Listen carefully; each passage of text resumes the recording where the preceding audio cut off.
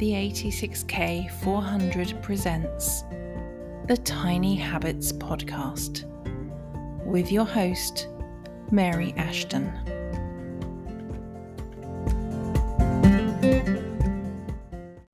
Welcome to episode 5 of the Tiny Habits Podcast. I am delighted you're here. We're going to jump right into today's tiny habit after I issue a caveat. I am well aware that this is a much bigger discussion than I can possibly cover in this episode.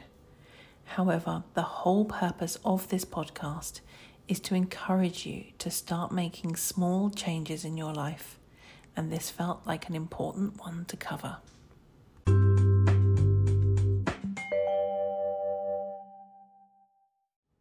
Today's tiny habit is ask for what you want. Sounds simple enough, but for a lot of people, it's something they really struggle with.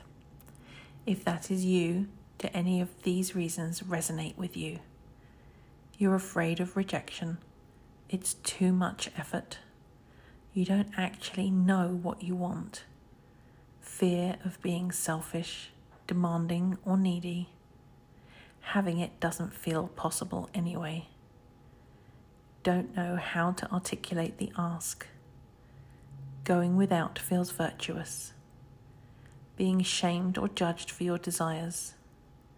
You want to be taken care of, for it to be offered to you before needing to ask.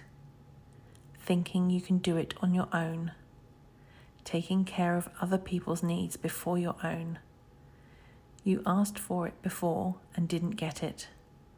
Getting it feels scary. Revealing what it is you desire feels vulnerable.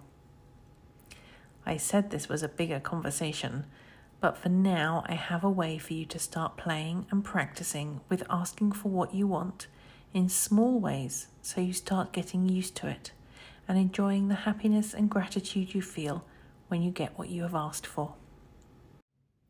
Looking back over my life, I realised that I had this modelled to me by my late father, who we always used to say was lucky. But actually, he just asked for what he wanted. He was always polite and respectful when he did it, and a great believer in, if you don't ask, the answer is definitely no. So why not ask? When I was thinking about this tiny habit, I was trying to come up with an example to tell you about, of a way to start small, and instantly a cup of tea came to mind. I spent the beginning of this year in the US, and when I was out and wanted a cup of tea, I was having problems with baristas making it in a variety of interesting ways. I always request the type of tea I want and the type of milk, but I'm flexible if the milk I want isn't available. It's just a personal preference. The problem was I was getting tea with steamed milk, tea with as much milk as you would get in a latte, or tea with so little milk it could have been black. And I would take it and think, well, I'm not going to come back here. To be honest, I did take the one with the steamed milk back and complained, and they remade it. I had to ask myself, why would I rather put myself through drinking a cup of tea that's not just the way I like it, rather than being specific about what I want, especially when it's their job to make it. It got to the point where I was watching them like a hawk whilst they were making my tea to correct them at the point they went wrong. Then I realised how complex some people's coffee orders are, and relative to that, my order is pretty simple. So I began being super specific about my order, and it's been a game changer. I've even had baristas pour the milk in front of me to check it's the amount I want. And they're always super friendly, and it's never been too much trouble. It can feel stretchy at first, but it's a fun thing to start playing with. Being specific does not make me a bad person. Asking for what I want doesn't make me a bad person, especially in the tea situation. I'm asking someone who I will be paying and whose job it is to literally make my drink as I desire it.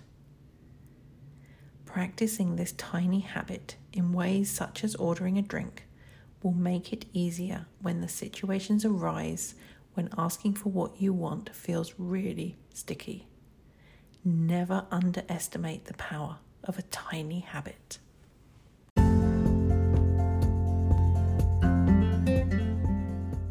Thank you so much for listening.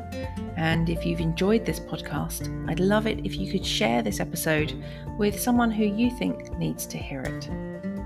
If you're not already following us on Instagram, we are at the 86K400. Come on over and say hi. We'd love to get to know you.